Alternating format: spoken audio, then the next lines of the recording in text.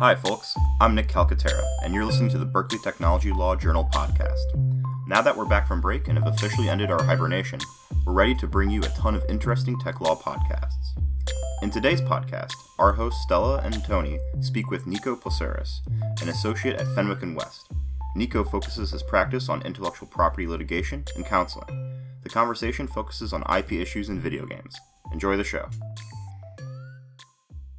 Thank you so much for joining us. Nicholas Placeres is a litigation associate at Fenwick & West in Mountain View. Please tell us about what brought you to the law and specifically your interest in video game law. Ooh. The second question is significantly easier to answer. The first question requires me to go back to, I'm trying to think of like what I put down on my law school applications. Yeah. I've wanted to be a lawyer for a while. I've always enjoyed public speaking. I like to joke, even though she hates this. I have a younger sister, and she used to be really, really shy when we were little. No longer. And I remember regularly speaking up on her behalf when we were little, when we were in kindergarten together. And my mom and dad always thought that was sweet, and they always encouraged that activity. And so speaking on behalf of others begot more speaking on behalf of others, and slowly but surely it developed into a career path for me. Video game law, that's an easy one. Video games have been a part of my life ever since I was little. My dad used to work for a big Japanese company, and I still remember the Christmas that he came back from a business trip in Tokyo with my first video game console is a Game Boy Pocket and a Nintendo 64. Oh, wow. And the rest is sort of just history. So I've always really enjoyed gaming sort of in my off time. And I was really fortunate to land at a place. Fenwick does a lot of work in the tech space. But it's a great place because it also encourages people to be passionate about the industries and the different types of content that they really enjoy on a day-to-day basis. And I was lucky enough to find a group of partners and associates at the firm that work in this space. So it allowed me to really merge my personal sort of hobby, love of games, with the practice of law, and the rest is sort of just history. Great. And so what exactly does a video game lawyer do on a daily basis? Yeah, it's funny. So there's nothing particularly unique to us that would differentiate us from sort of an IP litigator generally. So I'm a litigator, which means I'm the type of lawyer that ends up going to court. And we advise clients on copyright, trademark issues, commercial transactions, privacy issues. And in that respect, I'm not too different from many of my other colleagues in the IP litigation group at Fenwick. What makes us special is that we are all gamers in one form or another. Even the very successful, very busy partners that I work with manage to find time to understand what the business is, what the industry is like, what the products are. And even though I said there was nothing sort of professionally that distinguishes us in terms of what we do, the thing that makes a video game lawyer is the lawyer understands the business realities of the video game space. They've played the games. They know what the user experience is like. They understand what the key mechanics and concepts are as far as user experience and gameplay. And that adds a whole level of very valuable context because it means that when we sit down with a client or we get on the phone and we start talking to them about their privacy policy or their marketing campaigns, we can immediately jump into, I totally know that game. I play it all the time. I'm familiar with the characters. And clients love that because they understand that we are not just their attorneys. We're invested in the products that they sell and the experiences that they create. And that, I think, is really valuable. Wait, so how do you see your role as a lawyer changing as video games become more mainstream? I'm really excited about it. I mean, one of the things I love is I never realized this until sort of I stepped back when I was in law school, sort of looking at what it is that I wanted to end up doing. I was fortunate enough to grow up at the same time that I think the video game industry went through many of its growing pains. Like, the video game industry grew sort of along with me. So when I was younger, video games were much more of a sort of obscure, specific sort of hobby that some people had. And now they're ubiquitous. They're everywhere. I mean, you look at the people that play, like how many people played Pokemon Go, or like, and that wasn't just a game. That was sort of a social like moment in recent history. So I think it's really exciting that the game industry has sort of developed and grown the way it has. It means that our insight, our expertise is going to become, I think, increasingly more valuable, because as more and more companies start to realize the value of video games, they're going to try and find ways, and they are, to create experiences for their customers that leverage their intellectual property. And a lot of times they do that through creating some sort of game or mobile app. And our expertise in this field really helps us have an edge in terms of understanding what the trends are and advising clients on what to expect and how to sort of circumnavigate all of those issues. Yeah, and with the prospects of a $60 to $90 billion industry, it's really easy to see why it's not just for nerds and it's not just for kids anymore. It's for everyone. Totally. I mean, the statistics are out there. I encourage you to take a look at there are a lot of statistics about sort of the developing changes in the age groups that are playing games, the gender divide between a lot of people suspect or still think that like games are mainly for guys from the age of like 15 to like 35. And if you look at the actual demographics, the picture is very different today. That's changing. Yeah. Especially with the mobile. Very recently, we had the Xbox One X come out, and that had also the promise of 4K gaming. And we're seeing them trying to exercise a lot more control over the delivery mechanisms of the games. So, for example, buying things on the Xbox One marketplace. And we also saw that a lot with Steam as well. Mm-hmm. What types of dangers do you see in terms of companies trying to take over more of these spaces? Well, I think the goal here, I think a lot of these game publishers are really dedicated to the user experience that their customers have. They really care deeply about the fact that their game is, or their experience is fun, it's rewarding for their players, and I think they want to create a space where people are enjoying themselves. So I think the goal there is to make sure that they are facilitating and controlling a space that keeps people safe from hackers, from people that bot in their games, people that would otherwise maybe ruin the user experience. So I think the intent there is to really try and protect the user experience and make sure that it's a safe one, but also still an enjoyable one. Sure. So let's shift gears a little bit and talk a little bit about the different intellectual property regimes that are involved here.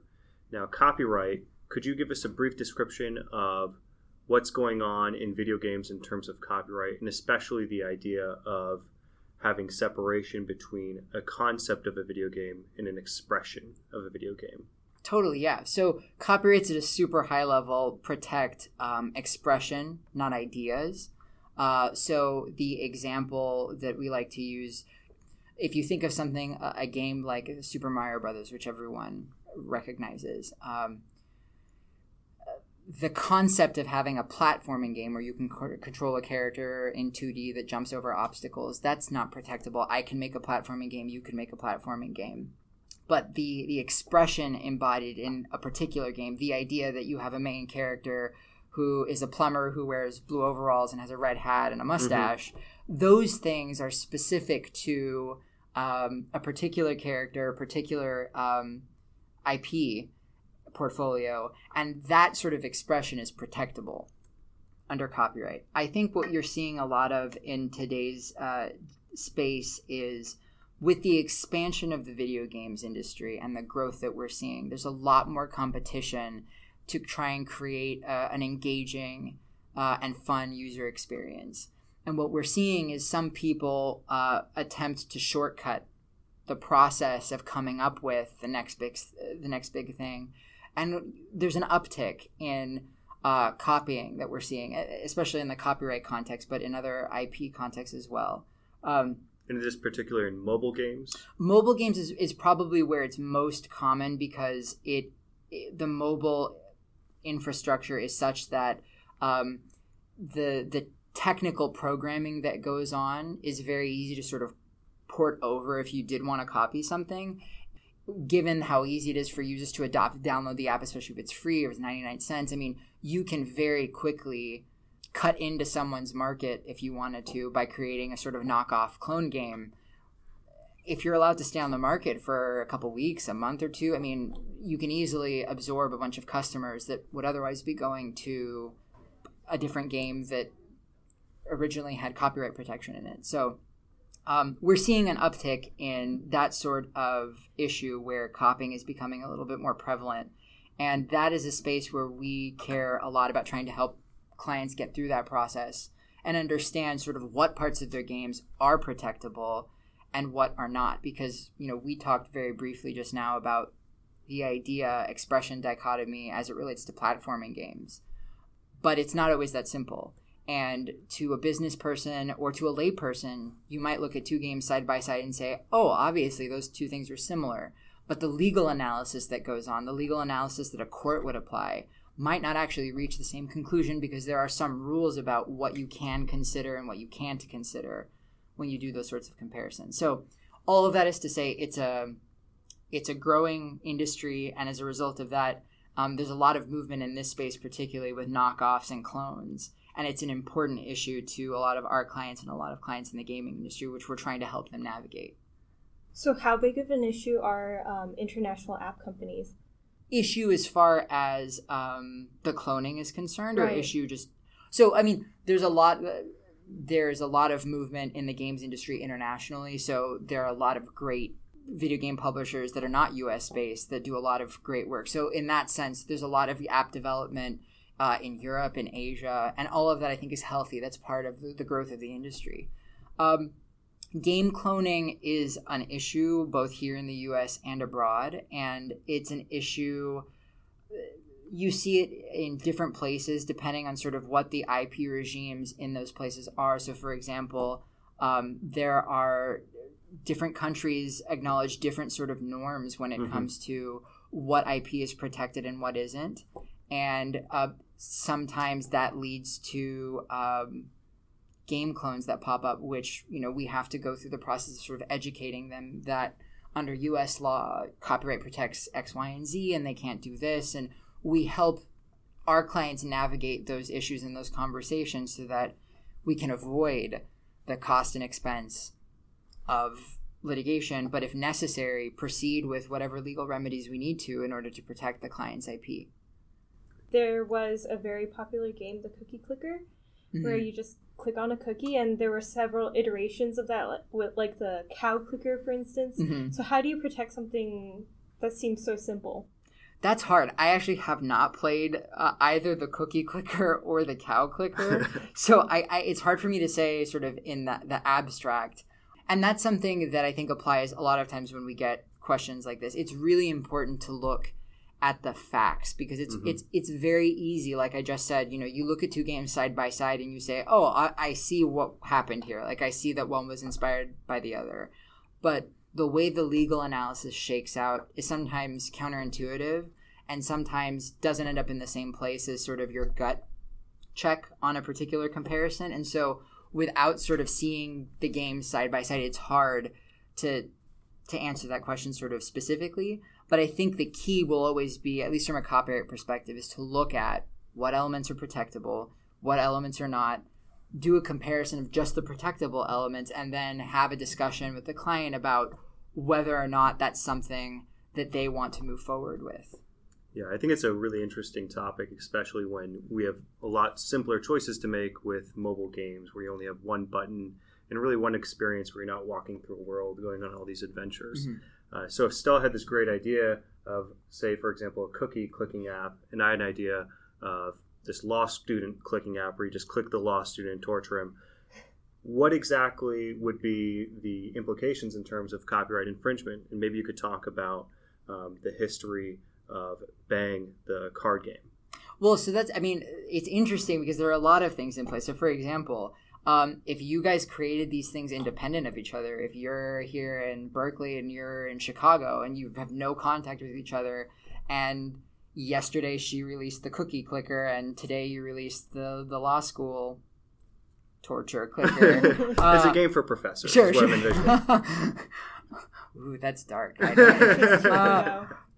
If these things were independently created of one another, then maybe there isn't a copyright infringement claim. I mean, this is an example of sort of how fact-specific these analyses can be, because one of the things you look at in copyright infringement is whether or not there was copying. Yeah. And a lot of the times you might see two things and think those are totally similar, but the reality is one never copied the other. They just both happen to have a similar idea that happened to take a similar shape, and that it is what it is. Now, at some point, that assumption starts to strain reality when you're like, okay, well, the same 100 elements in this game popped up in this game. Yeah. Like, what are the odds that that's a coincidence? I mean, that's a different story. But when you're talking about something really simple, that calculus changes because it's maybe more likely than you might otherwise think. You mentioned the Bane case. We talked a little bit about this in a presentation I just gave. This is about a card game that was published by a company called Da Vinci, and it's a spaghetti western based card game where there are good guys and bad guys, and everyone plays with their role hidden except one person, the sheriff, which is sort of like the main good guy. And the object of the game is to basically figure out through people's actions, sort of infer what everyone's objectives are, what team they're on, and then win based on your team's objective.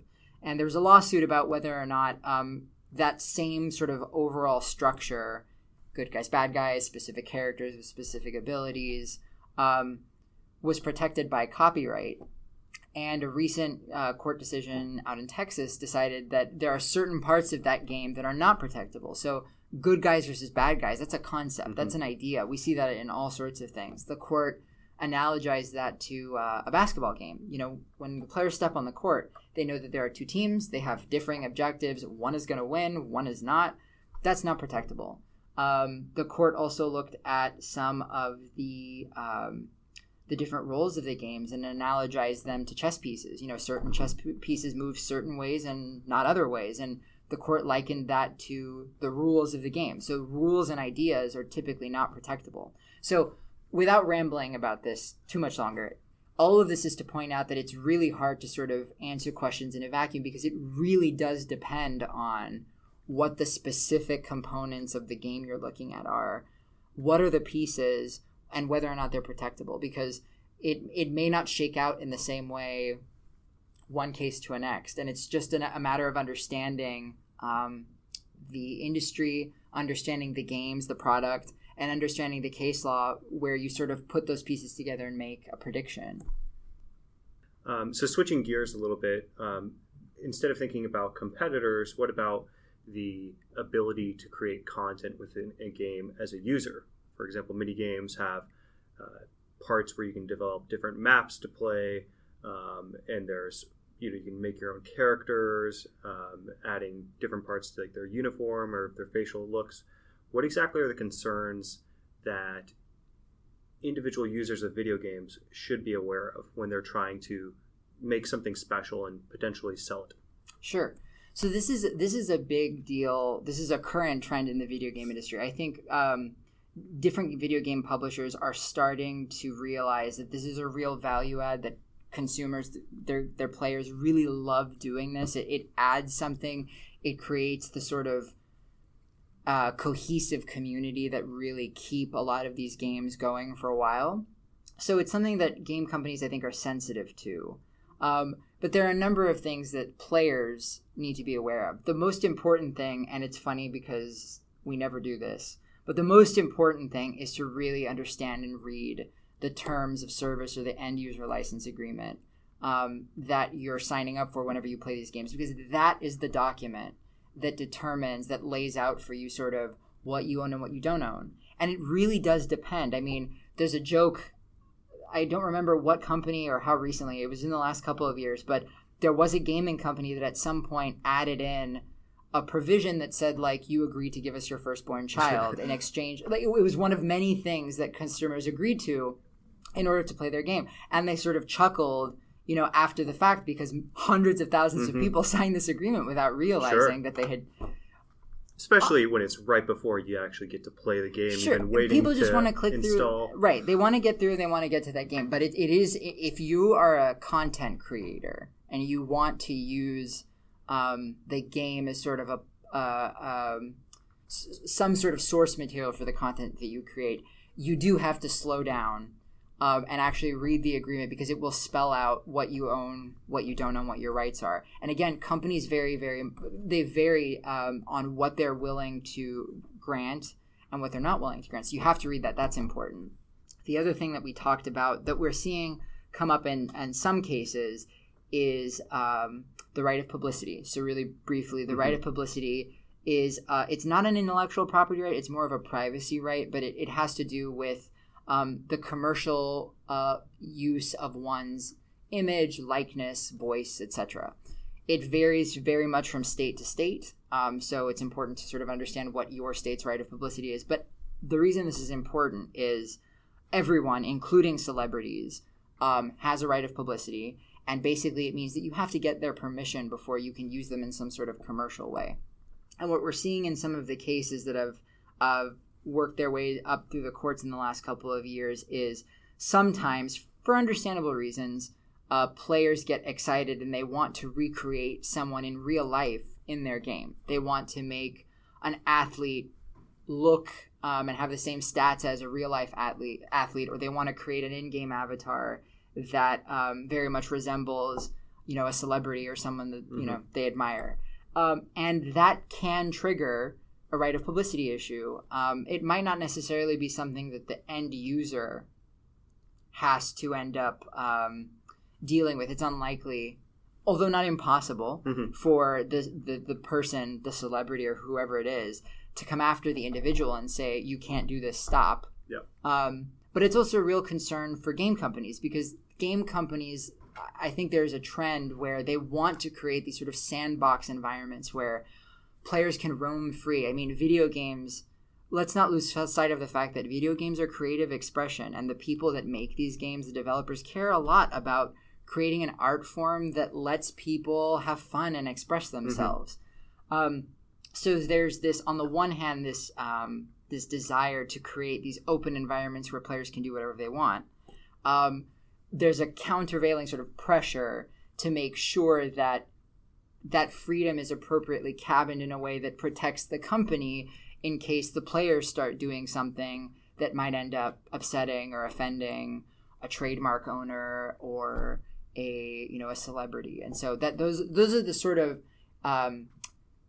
concerns that we sort of help walk our clients through, because they're real concerns. They don't have easy answers, and it's really just a question of understanding what the business goals are and what the user base wants, measured against sort of what the risks are. How do these company goals interact with players who want to stream their gameplay, like Let's Play on YouTube and Twitch? This is this is a live issue. This is a big deal right now. We saw it not too long ago with the release of a really popular game and certain restrictions being placed on when it was streamed or how it was streamed. The reality is that different game publishers take very different approaches, and that's why I promise I'm not saying this because I'm trying to be an annoying, boring lawyer, but you have to read the agreement that you're signing, because it's there to tell you what you can and can't do. And it's really important to read because different companies take different approaches. Some companies are much more tolerant and willing to let their players stream their content. Others are not. They want to make sure that their content is being used in a way that isn't inappropriate, or in a way that is used to make the gameplay experience less enjoyable for their customers. So it's not, this isn't an issue where there are good guys and bad guys. I think it's really easy for people in the community to fall into that trap as thinking that, there are nice companies and there are mean companies. There are real reasons, many of which center around protecting the customer and the player and the experience that motivate this concern. And so it's a sticky but very timely issue, because it's something that is currently sort of working its way through, not necessarily the courts, but I think game companies, to take a step back, remember that the games industry is growing, and it's grown a lot very quickly in the last couple of years. And I think there's some amount of growing pains. I think the industry is trying to understand and learn how to adapt to what the consumers want, and the consumers are also trying to figure out sort of how they interact with the companies and their platforms. And so this is sort of a live, ever-changing, evolving question, and that is what makes this space so exciting and so fun to help advise people through.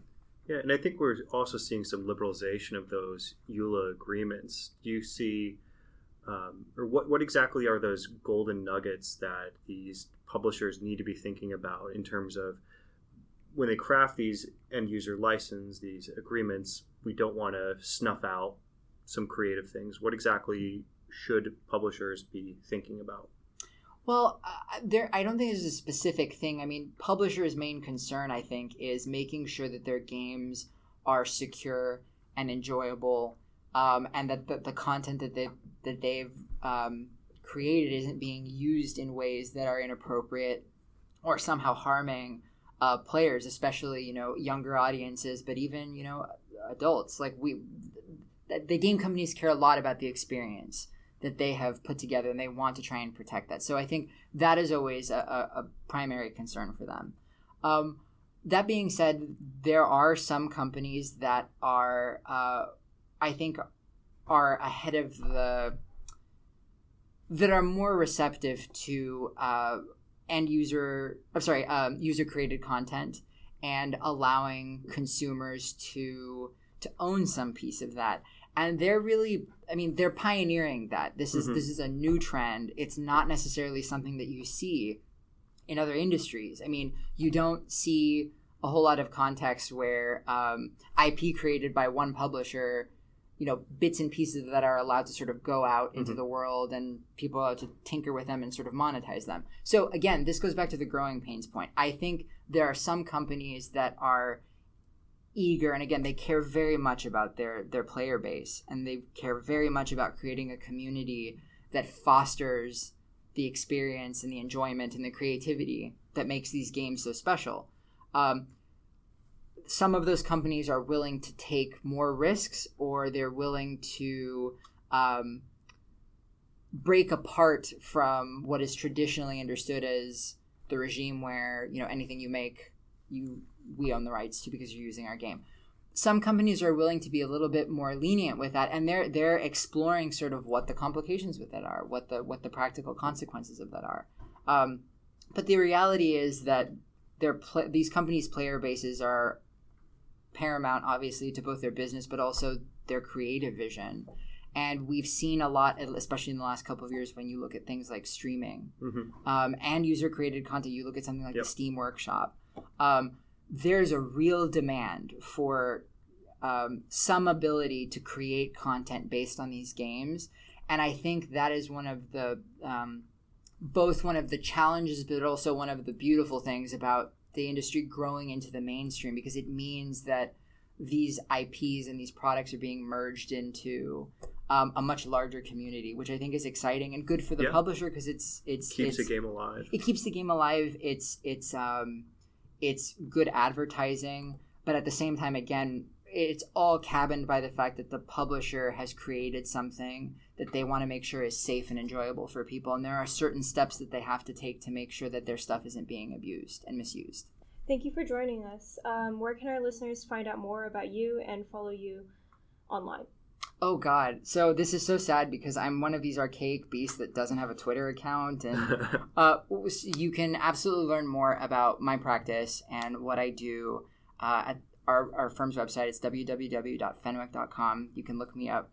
My name is there. We also have a dedicated video game sort of game content practice page where you can learn more about sort of the work that we do. If listeners are really interested in this sort of stuff, especially the intersection between law and video games, the Video Game Bar Association is an active association that meets several times a year, several panels that sort of present on these issues. I participate in them. We meet with general counsel and in-house counsel and many of our gaming clients. Following them on Facebook and Twitter, they have an excellent sort of news update section where they share recent developments, both in pop culture but also in sort of the legal field, on issues facing the game industry. Great. Thank you so much. Thank you. Thanks for joining today's podcast. Today's episode was brought to you by Stella Chang and Tony Beadle, with production help from me, Nick Calcaterra. We are committed to bringing you interesting conversations involving the intersection of technology and the law. If you enjoyed our podcast, please subscribe and rate us on iTunes, Google Play, or wherever you found our podcast so we can reach other listeners. If you have any questions, comments, or suggestions for a show, please contact our editor at beadle@berkeley.edu. That is BEDEL@berkeley.edu. The views expressed by podcast hosts and guests are their own and do not represent the views of any other person or organization. The information presented is not legal advice, may not be current, and is subject to change without notice.